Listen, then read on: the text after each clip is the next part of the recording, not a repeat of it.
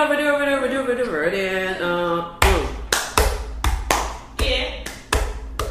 time for the Jilted Indian podcast. Jonathan! That was better the first time. It was not the first time. Maybe one of the other. I think we need to keep it organic, especially when I fuck up. Oh fuck, that's not what I wanted to do. We were a great jazz trio. Meaning no jazz at all. No jazz. Yeah. By that, no. It was very extemporaneous. I don't think so. Well, so can we celebrate some stuff? Yes. Okay. I was watching Grey's Anatomy. It was 2 Thursdays ago.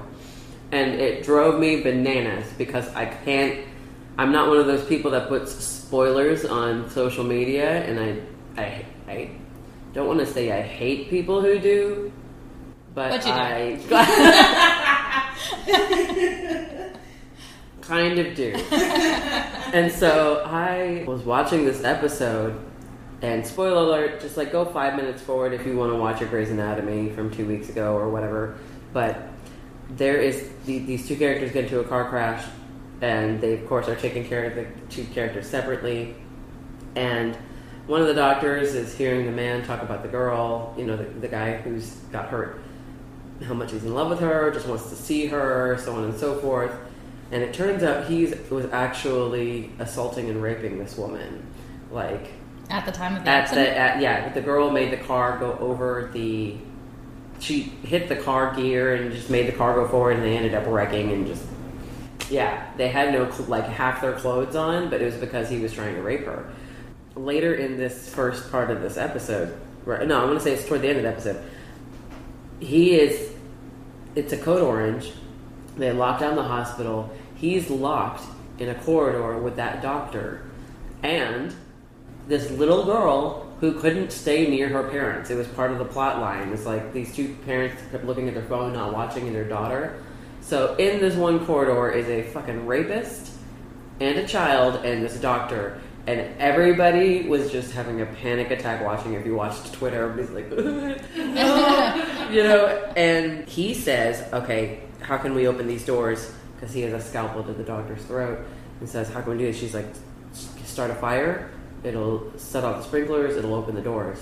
And so he made her get something that starts a fire. The little girl had something that starts a fire. She has fire. Little girl? It was just bullshit. Are these the worst parents ever? Matches in the pocket? These are the worst parents ever. Or, not to be judged, you could do a better job. But the little girl hands him a thing to start a fire with. And so while he's not looking, the doctor was like guarding the little girl. The rapist was like, I'm going to have to take that little girl because they're going to let me out faster if I have a child with me. And just like collective, no! Just like everybody was just like, So while he wasn't looking, the doctor poured this flammable solution all over him. And when the fire that he was holding up, little parts just fell, like little flames fell, and set him on fire. Shonda Rhimes set a rapist on fire. On her show. On her show. Not in real life. Can we, round of applause? Yay! And he screamed and he flailed, and I was just like, How cathartic. I love moments of catharsis. I love that. I also love Schadenfreude. Well, that's redundant. We've discussed that. Yes. But I also had a moment of Schadenfreude when I was reading a book for my book club called The Hate You Give. And in it, it's about a young African-American girl who goes to an elite all-white prep school. She's maybe among a handful of black people who attend the school, and most of them are her family. So there's this one girl who she went through junior high, they're in high school now, they play basketball together, and the friend is being disingenuous towards her every time she brings up matters of race or culture. And the friend turns out to be one of those friends who is like, I I'm not racist. What are you talking about? Don't call me a racist. I hate you. Right? To somebody saying you're being mean. And so anyway, blah, blah, blah. It escalates. And for good reason, when this white classmate was talking about the heroine's murdered friend, she just hauled off and popped her one in the face. And then at book club I said, I don't know about you guys, but I reread that passage several times in slow-mo and just relished the moment, because in real life we can't all haul off and slap the fuck out of a racist.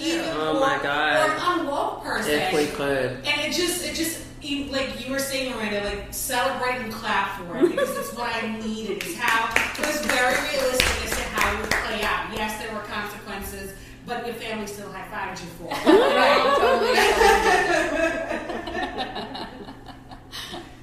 What are we talking about today, Angie? What are we talking about today? We are talking about this video that we posted on our page a couple days ago, yesterday I think, about, what was it? Strong Opinions Loosely Held, I think is the company that put out this video, and it's a bunch of Asian American actors and other people in the entertainment industry talking about the issue of Asian representation, and it was awesome. So if you haven't seen it, go check it out immediately. So we're going to talk about that. Yay! And we're also talking about the Brown Girls web series, which we've all watched now, and that's segment 2. Awesome! All right, so segment 1, Miranda, you wanted to also talk about fashion magazines? I do. Do tell. Well, I love magazines, and even though they're all ads, and most of the content for the majority of the time I've purchased magazines was garbage. Like, open up a Cosmo, half of that shit's garbage. 50 ways to make half of it is ads, so half of it, yeah. Like 3/4 of 50 it. ways to make him be attracted to you. Yeah, or some shit like that. Yeah, it's all very. Everything in Cosmo seems to fail the Bechdel test. And you want to bang your head in a wall, but you do love the fashion, and you do love. I love the art, and I love the photography too. So, I don't know. I don't actually read Cosmo anymore. I'm just talking about my history here. Oh. But now... Was going to be read for the article? No. No. I now get a lot of Oprah magazine, because I do love Oprah magazine's articles, and I do love their art, and I do love their fashion as well. And I also get Glamour magazine's actually more feminist than they've ever been. Is anybody subscribing to Teen Vogue? Yeah, Teen Vogue is the business now. Mm-hmm. They are Vogue. And I've noticed now that Teen Vogue's editorial board is very female, very young. Wait, I'm sorry. Is that not true for all women's magazines? Are they not? And then also very intersectional. Mm-hmm. I mean, no, not the diversity part, but aren't they generally run by women? Is that not true? They kind of are, yeah. Yeah. Well, Tina Brown did tweet R.I.P. Roger Ailes the other day. There's good parts of him. So. Yeah. What? Blech. You didn't see that? No. No, Rebecca Traister tweeted Oh, that. wait, I did see that. Yeah, I didn't recognize so, it was delightful for me to see two things out of magazines that have recently come out. Priyanka Chopra was on the cover of Glamour, I believe, and there was another magazine, the O magazine, talked about it, features Oprah every time. Tell us again who's on the cover of that. Yeah, who's on the cover of that? The Oprah magazine that I got talked about race. And there are some amazing pictures, and hopefully we can find them online and post them to the show notes. Otherwise, I'll take pictures of them, where there's some role reversal between ethnicities. There was a picture of a short blonde girl looking at an aisle of dolls that all had brown skin. There was a row of salon chairs that had Asian women sitting in them, and white women were doing their nails. There was a picture of a Latina woman, like dressed in haute couture, I'm sure, and she was having her drink filled by a white maid. And so it was really interesting to see we'll post it, but basically the whole magazine was centered around this conversation about race and how we talk about it to each other. There were more brown people in those 2 magazines than I'm used to seeing. And it was a wonderful thing, because if there's anything that makes you feel like you don't belong, it's flipping through, loving to flip through magazines, flipping through it, and 90% of it is not you. Particularly fashion magazines, too. Yeah. And so I wrote a piece for our blog a couple weeks ago about the cancellation of Ta-Nehisi Coates' Black Panther and the Crew comic just after 2 episodes. And in that blog, I pulled out a comment section from a blog that has one person commenting, "We're tired of diversity being pushed down our throats," basically, but they went very in detail with it. "I'm tired of seeing, like a woman or a black man or, a gay person shoehorned in a story. Just stop with it." Why is it never shoehorned when it's a white person? Listen, and that was the other comment, right? "I'm tired," in quotes, replacing all the minority things that other person said with the majority point of view. And it's like, why don't people realize there's 2 sides of it? So I love when I can look at something and not that I don't want to see white people, but I want to see it reflective of the actual world we're living in. And we don't. It's like we're living in a society built like a pyramid, where to be at the apex of it, you have to be a certain skin color. Mm-hmm. And that apex is the minority when you look at the rest of the fucking pyramid. Mm-hmm. And so it's like, why are we forced to look at the apex? Right. When the surface area of the rest of the pyramid is so much more, Yeah. I've always really hated that argument, too, about the shoehorning or I'm so tired of diversity being shoved down my throat, really. Like, there are 5 million other comic titles that you can go read if you want to see a straight white man. It's those options are still there fiction. For you. Nobody's taking it away from you. Yeah, and so it's like, that's fiction, but back to your point, Miranda, about the magazines, it's like, even then, do you guys remember the controversy when Mindy was on the cover of, was it Glamour? Right, the black and white. The black and white photo. And then that came on the heels of the criticism that went towards her on her ads when the Mindy Project was still on Fox, that they photoshopped her in whiteface. Like, if you look at her actual skin color and look at it's those dark posters, brown. She was lighter than me. Like, it was ridiculous. It made her look like she was wearing bad makeup. And if I was Mindy Kaling, I'd be insulted, because she's known for her style. Like, when I think of Mindy Kaling, I think, oh, we could shop together. Uh-huh. And so, well, she'd have to pay, but we could shop together. So that to me was just like, wow, even then, like, she's climbing up towards the apex, but you can't sit up here unless you look like us. Right. And I remember Beyonce getting that treatment too when she was on the cover of L'Oreal. I don't want to mix brands. The L'Oreal model for hair color, Feria, Feria. You look at Beyonce in real life, and you look at her on the image of that box, you would be like, oh, this is a white woman who looks like Beyonce. Yeah. So wow. Yay O Magazine and Yay Magazine's being representative. Right. That is interesting. Yeah. And there's a nice interview with Priyanka Chopra, and one part that they emphasized on was her talking about people telling her to stay in her lane.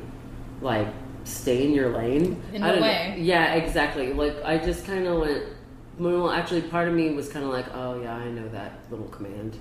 Wait, in what context were they telling her to stay in her lane? When it comes to, don't be too courageous in your acting career. Don't be too, don't go here and there. Just be, and that's so interesting, because I'm really curious about experience of somebody like Priyanka Chopra. I think we were talking about this between us earlier, but because she's not American, she's coming at this from a very different perspective than people growing up in this country who are dealing with these race issues. And she was already hugely famous before she came here, and I anticipate that makes her experience different than like Mindy Kaling's, for example. But I am really curious as to what she thinks about it, experiencing it now from her perspective. She does talk about that in the interview, so go pick it up. I think you can still get it. It's still available. But she talks about how about diversity, and the interviewer asked her, do you feel like, I forgot exactly how it was worded, but asking her about her role in making more opportunities for Asian Americans to have representation in Hollywood. And she's like, I'm not sure, I don't know if I look at it as that, but if that's what it is, you know, she's all for representation, and she doesn't, I don't think she looks at it as she had to claw her way through. I mean, she didn't. She didn't. She Right. was already famous before. That's but what she had clout coming into this situation, Yeah. so that does make it easier for her. She says, though, if I'm creating an opportunity for somebody else behind me, yes, that's pretty cool. I know she came in with a lot of clout, but I still need to know her path. Like, I need to know it in detail, because I follow a lot of Asian actors, like Korean and Japanese actors, because I am invested in that media. I watch it. And there are a lot of them who come over here and don't rise to fame as quickly as she did. Oh, no, yeah, And definitely. I need to know why. Like, there's this hot, the guy in the G.I. Joe series, the I don't know his name, the white ninja guy. He's Korean. He's a huge movie star on par with, like, Tom Cruise in South Korea. How is that not equivalent to Priyanka Chopra? Okay, so that's equivalent to Priyanka Chopra's level of fame in India prior to coming to America, and they did not have the same career path. Right. Which is weird. Well, there's no argument to be made that's Asian guy versus Indian woman, and we talked about that being a different path. But I'm even comparing her to Aishwarya Rai, who tried to do the same thing. Agreed. But if you have a rating scale where a hot Asian guy is still less hot than any other guy, then that doesn't really matter, does it? Like, it's easier to accept an attractive Asian woman, than it is to accept an attractive Asian man. Interesting. Only because men are in charge. Ask John Cho. Only because men are in charge. Right.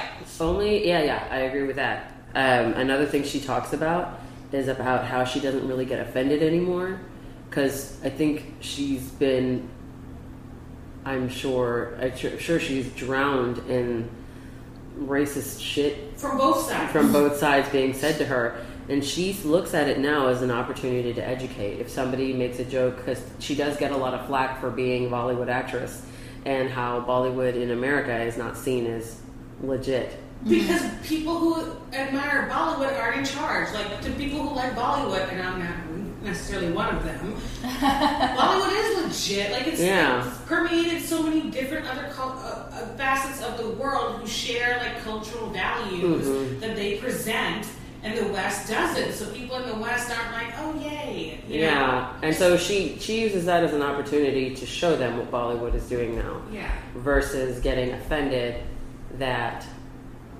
this person has said this thing that is absolutely off. Mm-hmm.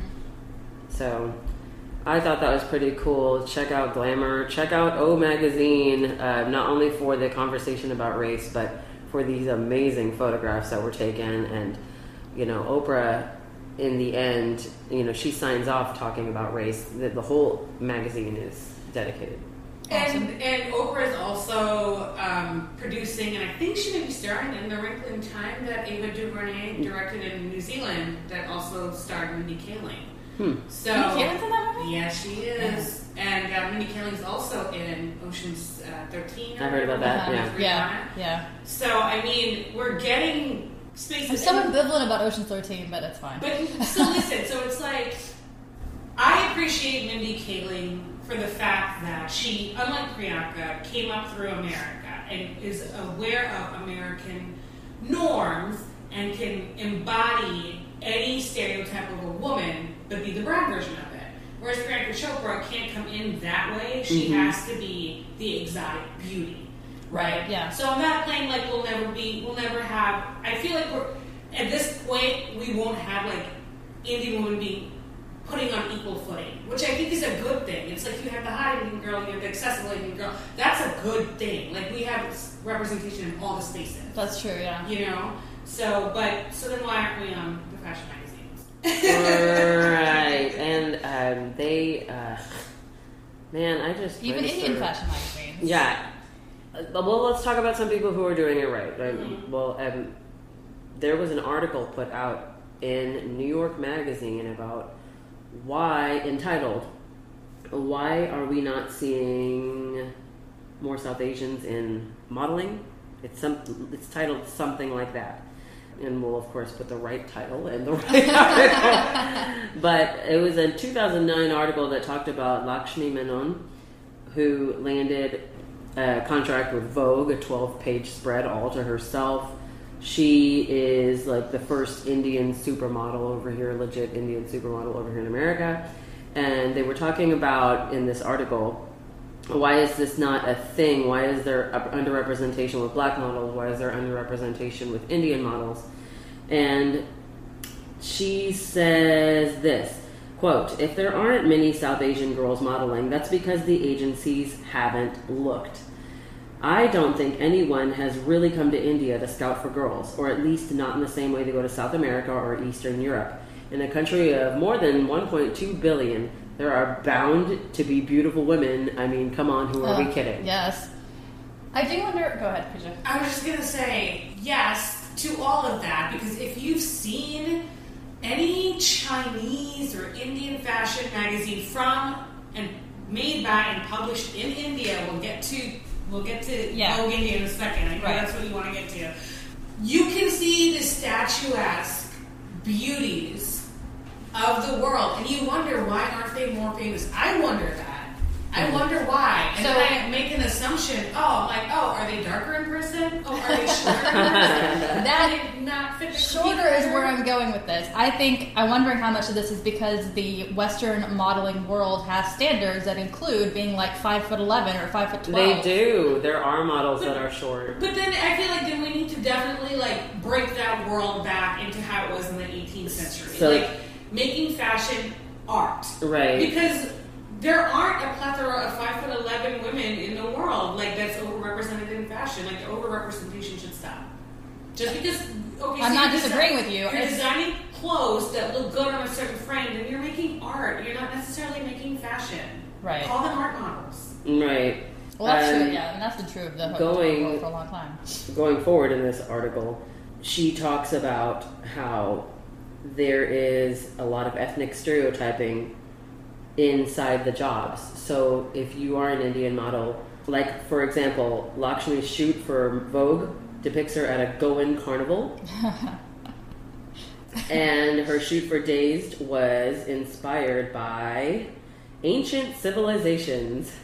And there was an Hermes campaign, I think, where she had to be near an elephant.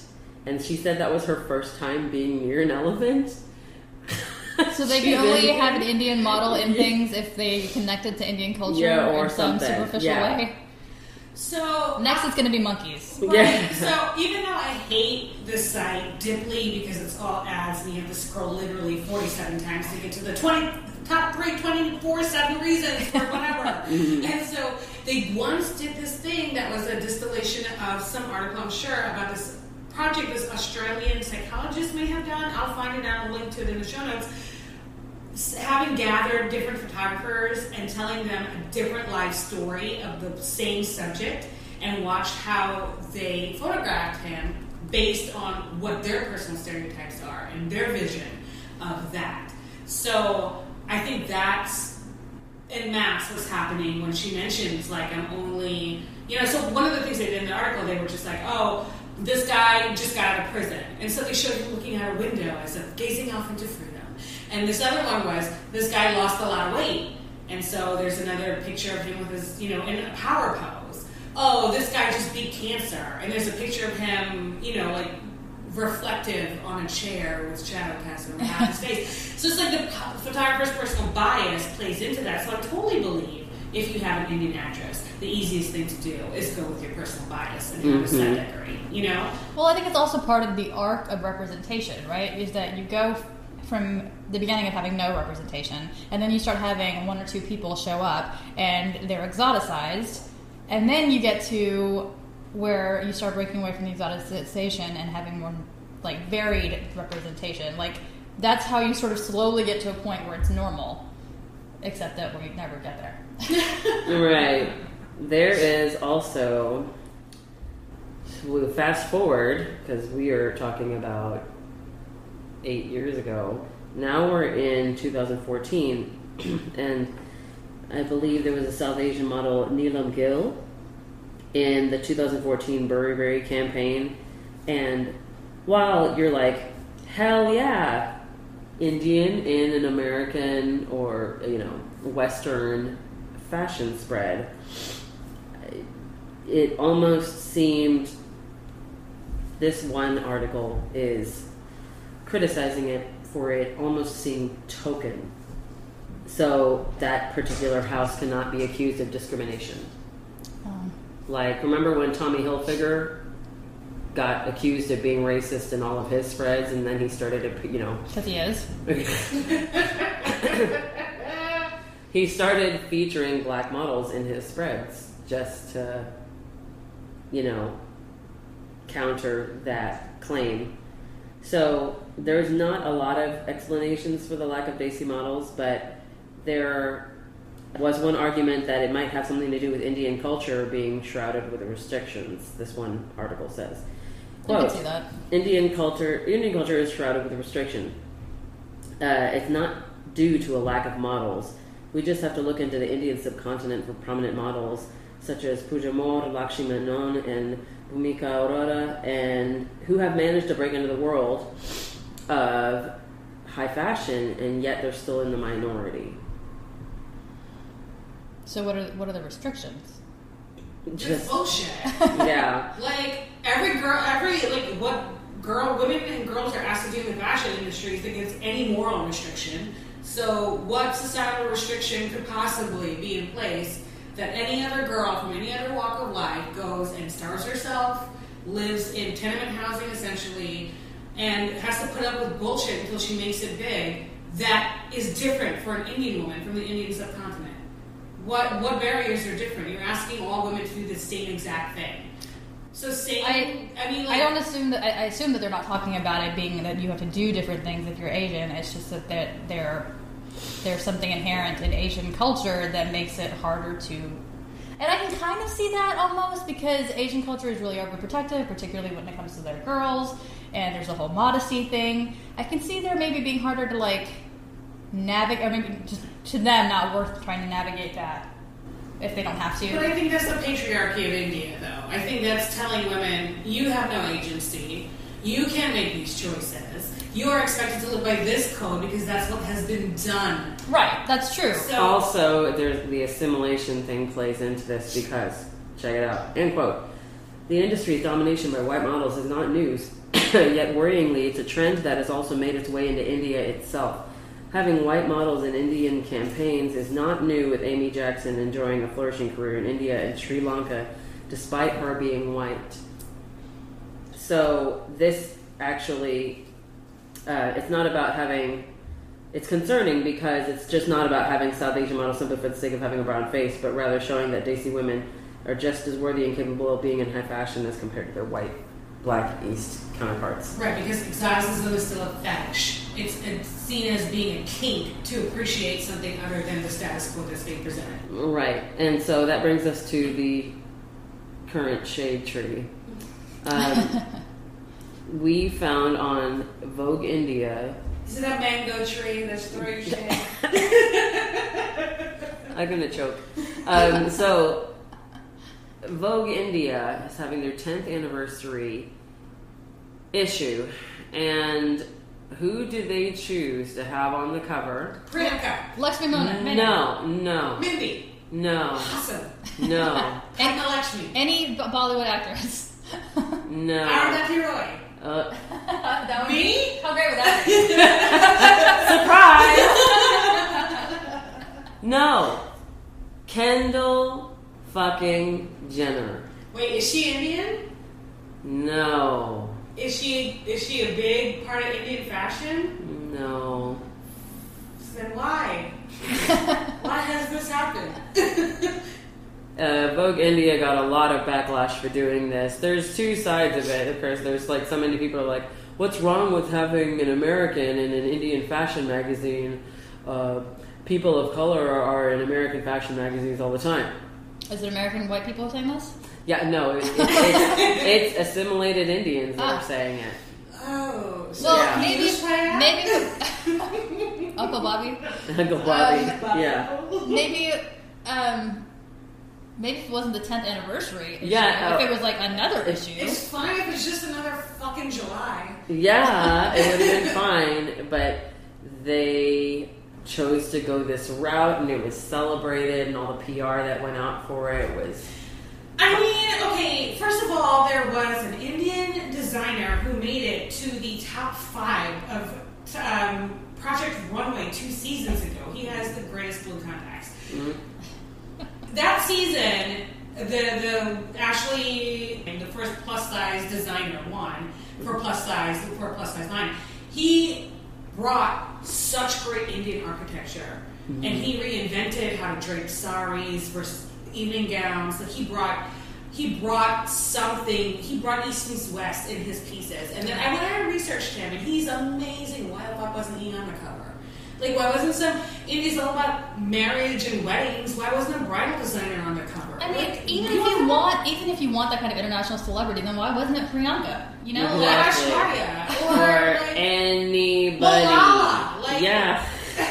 ain't no Malala. It's like- SBJP. So, like, I don't know, Malala would have been great for Vogue. she would have been great. Just like, Teen Vogue, where you at? yeah. She's so, still a teen, right? She's 20 yet? I think No, so. she's still young. So, I just wanted to throw some shade at Vogue India. You could All have the shade. chosen all the shade. You could have chosen differently. Of a banyan tree. I was going to say So, there's that. That's shady. I wanted to bring up that shade because fuck them. And the other part of why I wanted to at least do some research on it, I wanted to find some magazines that are doing it right. There is a magazine called Brown Girl Magazine. You can see Western shoots. You get to read stories that affect us personally. I read through the headings of several articles that sound like things that we talk about on this show. They feature a brown Sweet, girl we control of the them week. for topics. Yeah. I mean, they had. Cookies for Holy. I'm not lying. There is a girl. There was one in particular I thought we'd find interesting, as far because we were talking about fashion. There was a girl, a Bangladeshi girl, that did a response to American Apparel, and it's just like, you know how American Apparel, like, basically is like a bunch of kids with no clothes on, right? So there's a really neat response to that from this girl and Brown Girl Magazine. What? I also like Brown Girl Magazine. I'll echo you because I have applied to right there and they never got back to me. So whatevs, no grudge. I'm busy anyway. But they have their editorial board broken down into diasporas. Ooh. Wow. Yes, and so I appreciate that. So you know the perspective you're getting when you write. You can click on that bio for that author and be like, oh, she's writing from a West Indian perspective. Oh, she's writing from a Sri Lankan perspective. And I love that. That is Yeah. awesome. You know, not only... So, to me, it's important because it's like, okay, so we're American. Under the layer of that, we're from the Indian diaspora. And under that, if you're like me, you have another layer of immigration, you know, diaspora in there. And so that all informs how you look at the world. And the fact that they see that and recognize that, It's props so to that. wonderful. Yeah, that is awesome. You know, because then you don't feel like alone. You're like, oh, I only see the world that way because of this. Oh, no, other people see it like that too. Yeah. Yeah, so I like props. Moving forward. Yes. So speaking of things that are being carved out and spaces being carved out, the second leg of this show, we're going to talk about a web series I have heretofore erroneously called Two Brown Girls. It's just called Brown Girls. And so we previously discussed... Although I did find a YouTube channel of two girls teaching makeup tutorials under two brown No girls. shortage so, there. You know. Yeah. Yes. Work those brushes, huh? All right. So we previously discussed how brown people have to make space for ourselves outside of the mainstream, and that led a lot of the people from the diaspora carving out spaces on the internet, such as Lily Singh and Jess Rain. to just name a few, on YouTube, and then on podcasts, we do have like Hari Kondabolu, who hosts several podcasts, and the actual podcast series called Two Brown Girls, shout out Fariha and Zaba. And so we wanted to talk about another space that we've carved out on the web, featuring a web series called Brown Girls. Brown Girls is a 7-episode web series that is written by Fatima Ashkar and directed by Sam Bailey, who are two women of color who are friends in real life. And if you want to hear the story about how they started working together and how this series came into fruition, we will link to the NPR Fresh Air interview they did with Terry Gross, where they talk all about that. It is an interesting story. So before this, they were friends before this collaboration. So Brown Girls is an intimate portrait of the lives of two young women of color. Nabila Hussain stars as Layla. She's South Asian, and she's a writer, and she's just now owning her queerness. And Patricia, who is played so perfectly by Sonia Dennis, or Denis if she's French, is a sex-positive Black American musician who's struggling to commit to anything: her job, her music, and relationships. And while the two women come from completely different backgrounds, their friendship is ultimately what they lean on to get through the messiness of their mid-20s.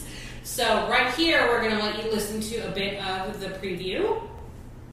First of you gotta stop eating dirty butt. My God, that should have been the real intervention. No, it was a mistake, okay? And y'all just get over it.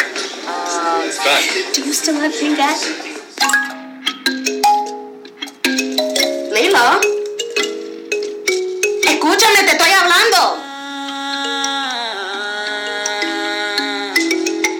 Come on, Layla, you can do this.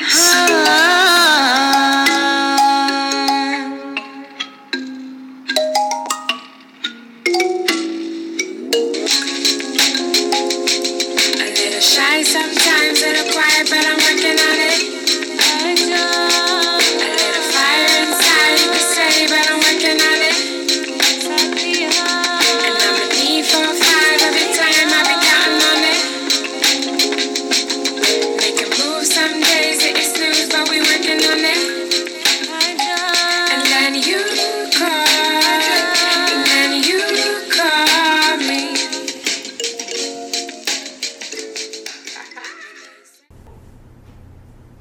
So, first of all, you guys, the song in the trailer is not like the theme song. It's just a song. I think it was on episode 8.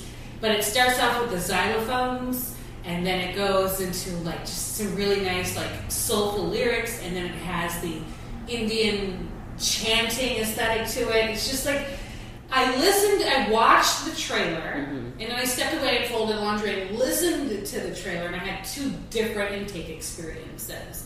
Because before I watched the series, that's what I did, right? So I love it. I hope you guys like it too. But let's go around and talk about what we thought about the show, what we liked, if there's anything we thought we didn't like, and what we hope to see in season 2, and whether or not we think if this got picked up for TV. Because let's remember, High Maintenance on HBO also started as a web series.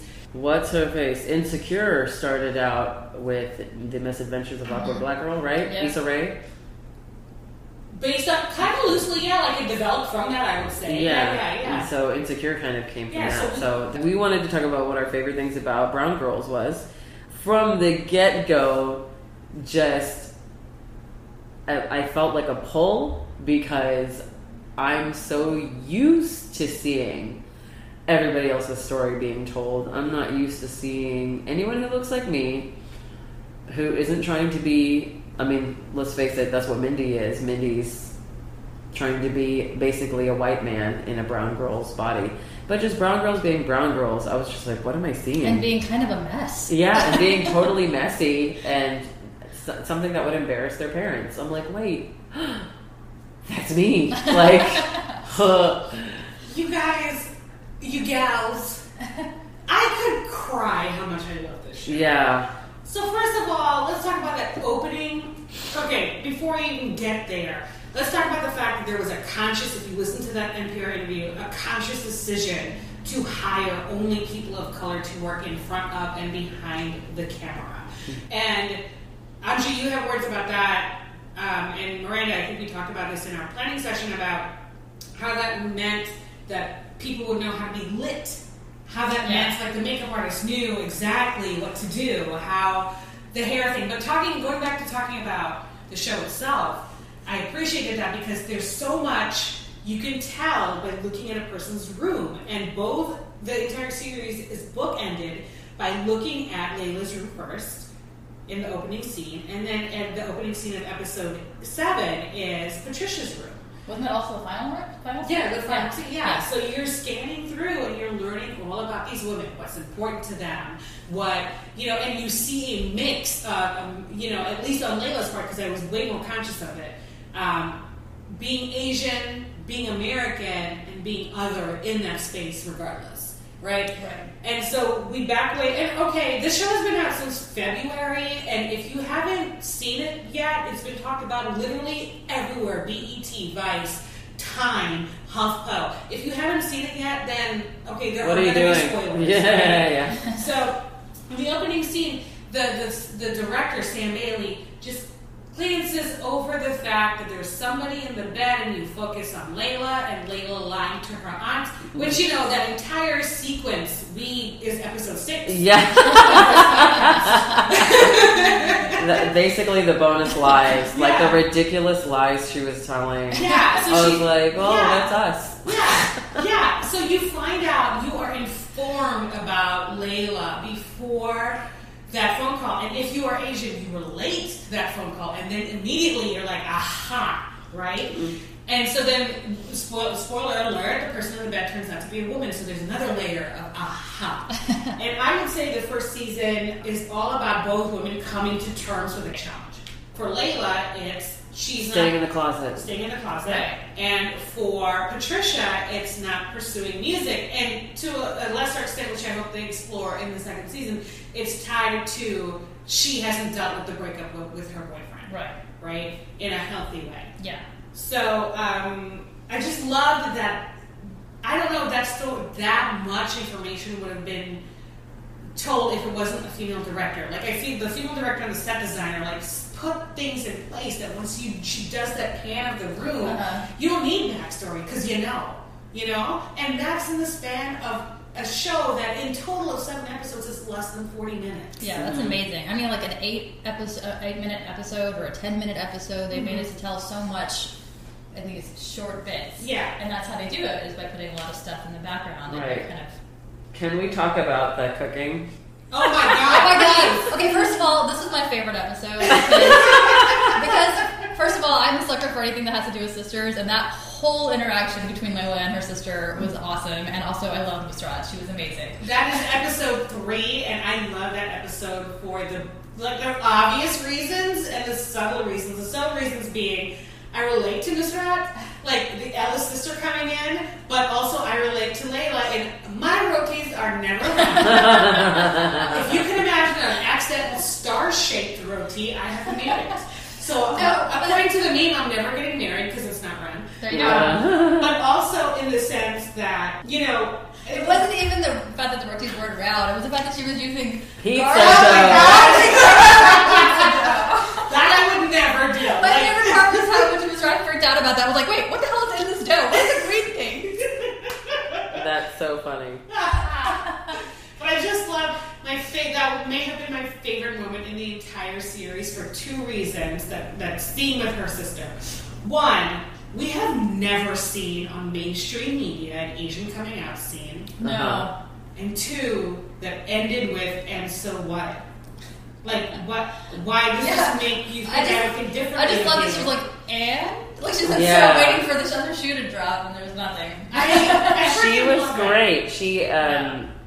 She was like, it will kill you if you hold this in. Yes. I need you to know that I know people who are on the path of self-destruction because they're holding a similar secret in, and it is unhealthy for everybody around them. Yeah. So the fact that you have somebody in your life that you are so close to that can say, and what? And on the second pillar to this bridge, that is powerful. Yeah. And I think that is the part of it that bucked the stereotype to me. Yeah. She was like, I knew you were gay. Yeah.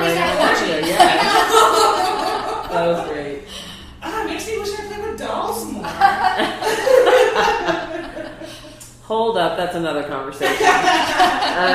But yeah, her sister is so great. Oh my gosh. I don't have that sister figure in my life, but the closest that it comes to is my cousin Jamie. And she'll be the one that knocks me for not being Indian enough. But like, I think she also understands that that's never going to be me. I will never be that. Is it? I mean, because Miss Rat was also kind of knocking Layla for not being, Asian enough with the roti and the, whatever. So she was still giving her that shit, but in a more kind of affectionate sort of way. Yeah, I didn't feel like she was treating her like she's a piece of shit human being. Yeah, and also roti and dal, no. That's not, dear sisters. I have 3 of them, so let me address you directly. If I visit you in your home and the meal is roti and dal, order a pizza because you don't love me.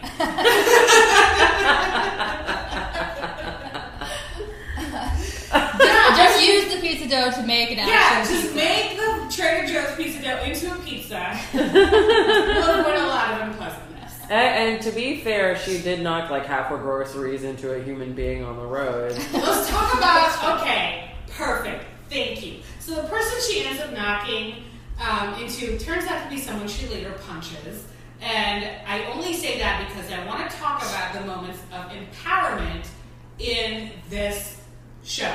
So there were 2 moments. One, when Patricia was kicking old boy Jason out of her bed after their one-night stand, I just felt like I never have the balls to say things like that to a man. The last time I had to kick somebody out of their room, I literally said, well, I gotta be at work in a few, so be safe.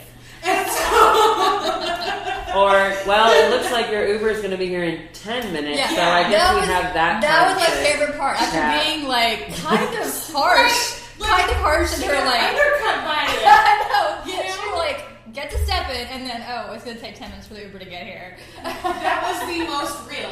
Everything, I couldn't find myself just relating to one person. I'm like, every aspect of this is me.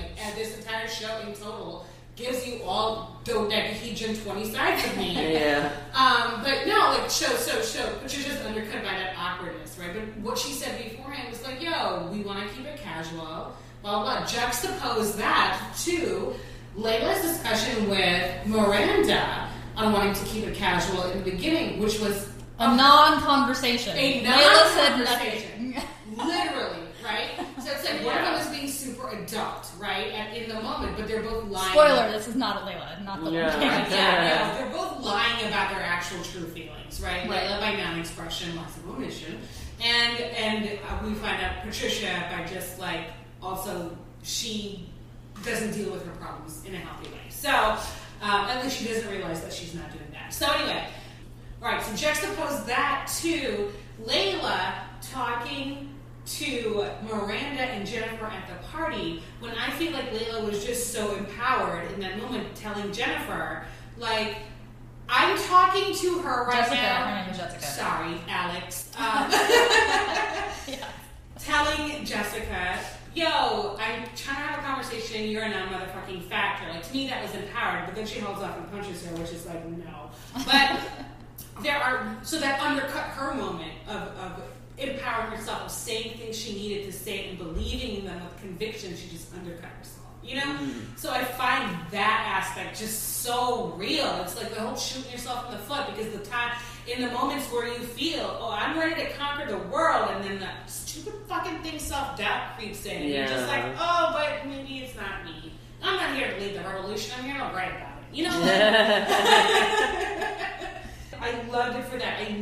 Bottom line, that there were times where the acting was not good. No, I agree. I had one character I want to bring up, but there were times where the scene, the realness of the scene transcended the terrible acting. True. Right, and I feel like that scene where Layla stood up for herself and ended up punching Jessica was one of those scenes. There was bad acting on some of the people involved in that, but at the end you were just like, yes!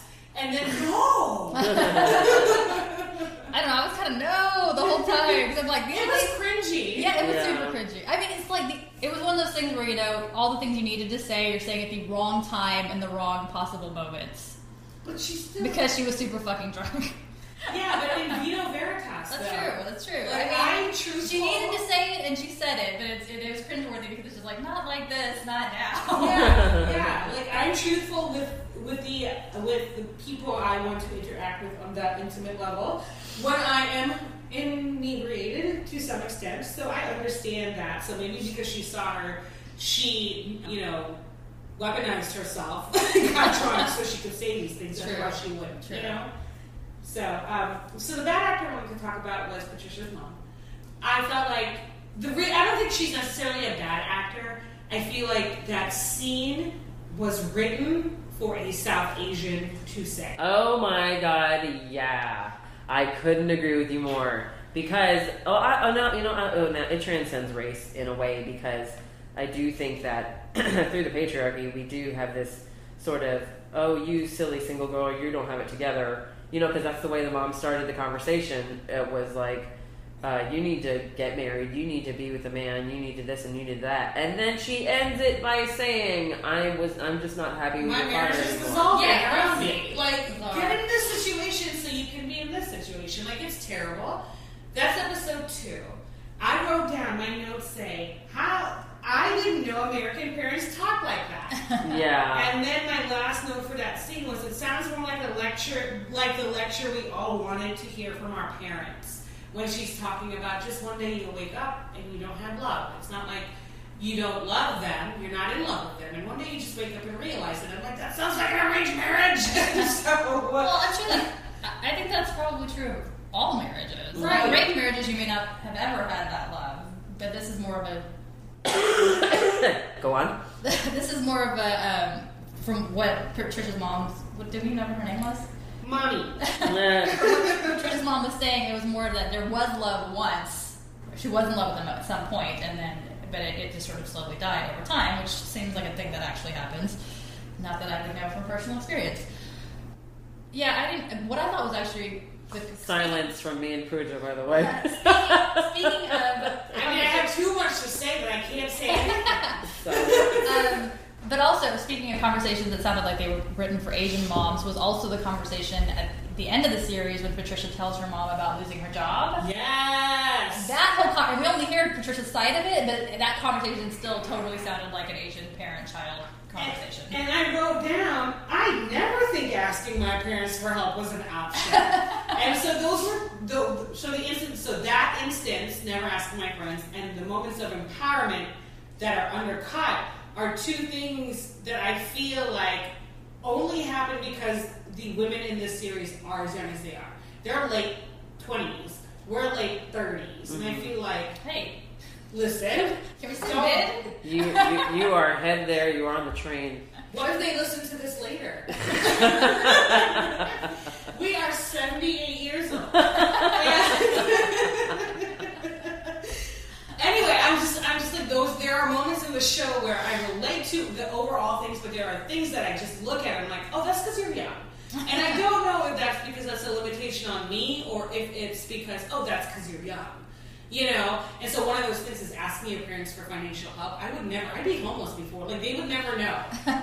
They would never know. There is a huge thing in Indian culture. No, I didn't want to say it's an Indian culture because it's not that way through all the families, but do y'all experience this unwillingness to ask for help? Like, I would never ask my parents for help until I hit rock bottom because, and this happened all throughout my 20s and even my early 30s, I wouldn't ask for their help with anything until I hit rock fucking bottom and I had no other, choice. Growing up, I never felt like I could ask my parents for anything. Like, if I asked them for money for a field trip, I would feel like I'm burdening them. And if I asked them to drive me somewhere, or if I asked them to let me go to... At some point, I stopped asking them if I could go to birthday parties, because they said no so much. Like, I think that was the creation of a liar right there. Like, I never felt like I could ask my parents for help, so when I did, it was begrudgingly, and I was willing to feel like complete shit while they were helping me in whatever way, and then they'd give me the third degree about it, and then that just solidified my not wanting to ask them for help in the future.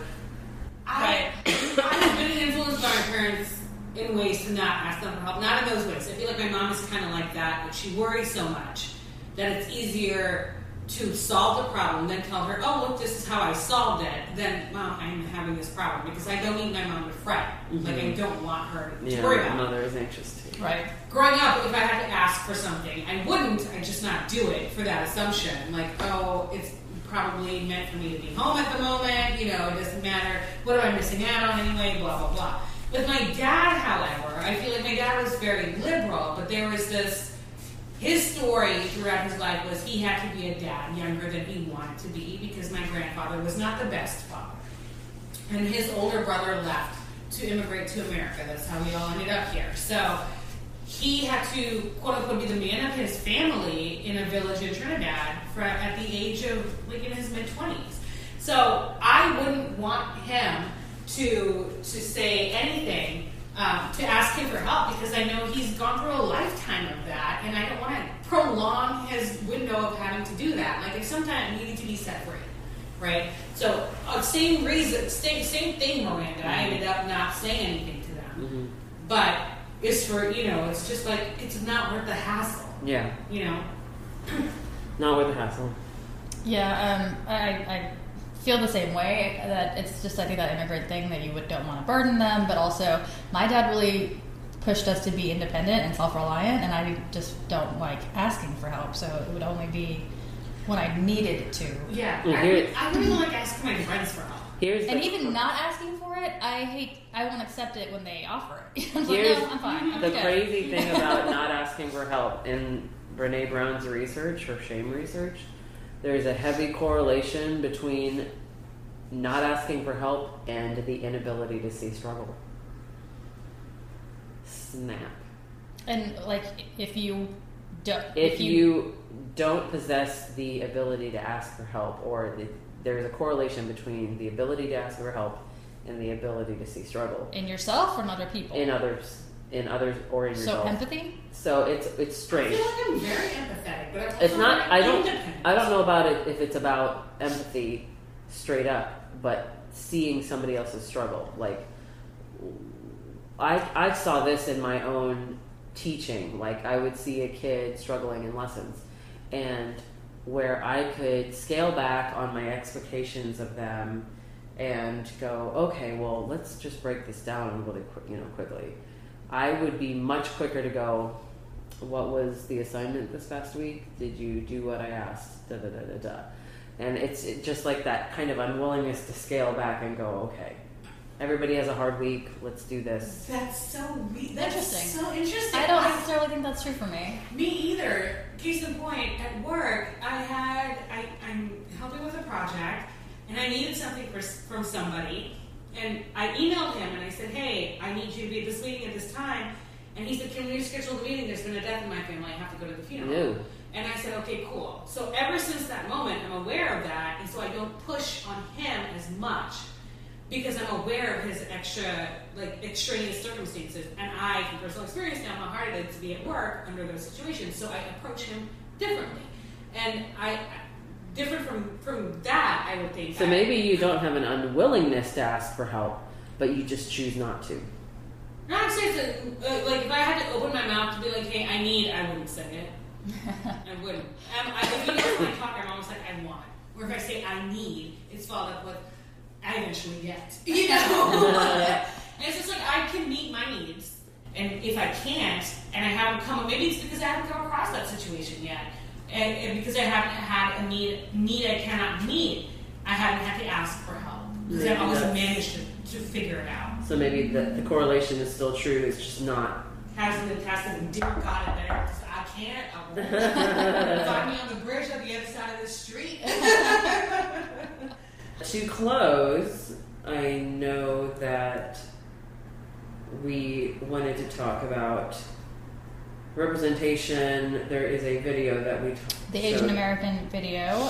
It was just a series of interviews with different people: Aziz Ansari, Constance Wu, Ming-Na Wen, Priyanka Chopra, Daniel Day Kim, right, and Harry Shum, and they were just talking about the different challenges that face Asian Americans and and representation. They talked a little bit about the whitewashing issue and why that is a problem. And it gave me the answer to that question that's been driving me crazy. That white people are always like, well, why can't white people? It's acting, why can't white people play these parts, and if other people can play white parts, sort of, and that's kind of true. And I finally they managed to help me articulate the answer, and it was from John Cho, but he was like, because we don't have enough of those parts to spare them, and that's the answer. We're not even real yet in this country. Yeah. You don't get to be the most privileged demographic in this country going, why can't white people do those roles? You don't see the trajectory of that lack of representation. It's like Gene Demby on Code Switch always says, they will cast a minority in the quote-unquote most powerful role in the room. Example, legal dramas, the judge is always black or Asian. Mm-hmm. And they will say, look, there is a minority in the cast. He's the most powerful person in the scene. Right. And that is the check mark that goes in the minimal check. And that was the thing that Constance Wu said in this, too, was about putting color around the white people in the story. And I was like, that's brilliant. So, yeah, they're always in the background. In La La Land, smaller roles. the opening freaking person you see in La La Land, the movie that none of us will see, actually I watched 2, 3, 4, 5 minutes of it, and then I couldn't handle the dialogue. It was really bad with the dialogue writing. Like, really bad dialogue writing. What was this doing? Yeah, what the hell? Sorry. I don't understand. Anyway. Most nominated. So then, the first person you see is an Indian girl. It's not even her voice. She's just lip syncing over this other singer's voice, and then they're all doing this opening musical number. Mm-hmm. And she's the first and last person, I think, in that whole dance scene. And so it's like, oop, Indian girl, check. You know what I mean? Yeah, open the movie. And I thought that many times whenever I watch something that I know the main cast that was billed or presented in the ads were all white. I was just like, oh, okay, so they got away with it because the first scene is like a focus on a black choir. Like, got it, great, super. And I'm tired of it. I'm tired of it because it just says to any person who is not quote-unquote mainstream, you'll never get there. But what people fail to realize is the mainstream no longer exists as it once did. The mainstream has moved towards expanding, towards being different colored, towards being, less classist in the real world. Yet we promulgate on media that we ingest something else. And that just creates this architecture and this structure of oppression. So basically, to cure everything, cast more brown people in everything. And not just in the side parts. And normal fucking boring ass things too. Yeah. Like, here's a postman. Here's a dog catcher. Here's an Indian dude who is putting away merchandise at Target. Like, that's just, like, normal. Here's an Indian dude buying his daughter a popsicle in a park. Like, just random shit to show that not just white people have everyday experiences. Like, we're not flying on our fucking magic carpets half the time. We're literally going to work, coming home, hating our lives. I'm Jew. I have to let her ride on it. Yeah, God. I need to see a whole new Why world. are you holding back? Where's your monkey? Yeah. Oh my goodness. It's an elephant, because Jafar's in power. Oh my God. So, anyway. High five. Up top. So then, we just wanted to take that moment to praise brown girls for doing the amazing work they do and to keep this discussion and representation going. Message us with your thoughts. What shows, what magazines have you seen, or what representation in fashion have you seen that you felt represented by? We want to know all the good things. Yes, all the good things. That's it for us, I think. So thanks for listening, guys. Please leave us a review on iTunes. You can also find us on social media, Facebook, Twitter, Instagram. It's at Jilted Indian Pod on Twitter and Instagram, I believe. And then Facebook as well. And yes, also Facebook. So talk to us. Talk to us. And you guys, we're wrapping up our first season. We have a final recording session next week. Next weekend. Yes. So we just want to say thank you for hanging with us. Yes. We dedicated. Yes, we intended 10 episodes per season, but you got a lot of bonuses. I think we're going to be at 20 episodes if you count our bonuses at the end of the season. And we just want to say thank you for sticking with us. Please recommend us to your friends. Please rate us on the iTunes, like Andrew said. We are looking forward to bringing you a better season 2, and we can't do that without your support. So thank you so much. This has been Pooja. Anju. And Miranda. Go in peace and power. With the Jilted Indian podcast. Is anybody going to start this?